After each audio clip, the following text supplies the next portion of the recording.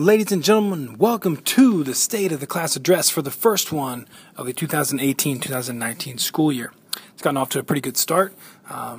Classes are going well. Lockers are getting worked on. We're dwindling down to less students who are having some issues, so that's great. And we're just moving right along. In class, we're doing a digital crash course, just a quick update on how to use Gmail, how to organize your Google Drive, how to work Canvas as we kind of go about this new school year, and just learning about all the ways teachers do things and managing 6-7 different teachers. So that's what we're working on first. We'll get into culture later. Mrs. Kilgard has done kind of student interest survey that all the teachers will take a look at, so we can learn more about your students, and that's what's happening so far. So thanks for tuning in.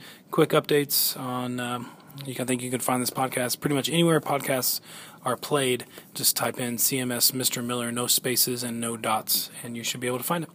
Thanks a lot. Have a wonderful rest of the day. Do something nice for someone. Have fun. Not enough to get in trouble. And never lick the back of someone's knee. We talked about that in class today. Definitely important.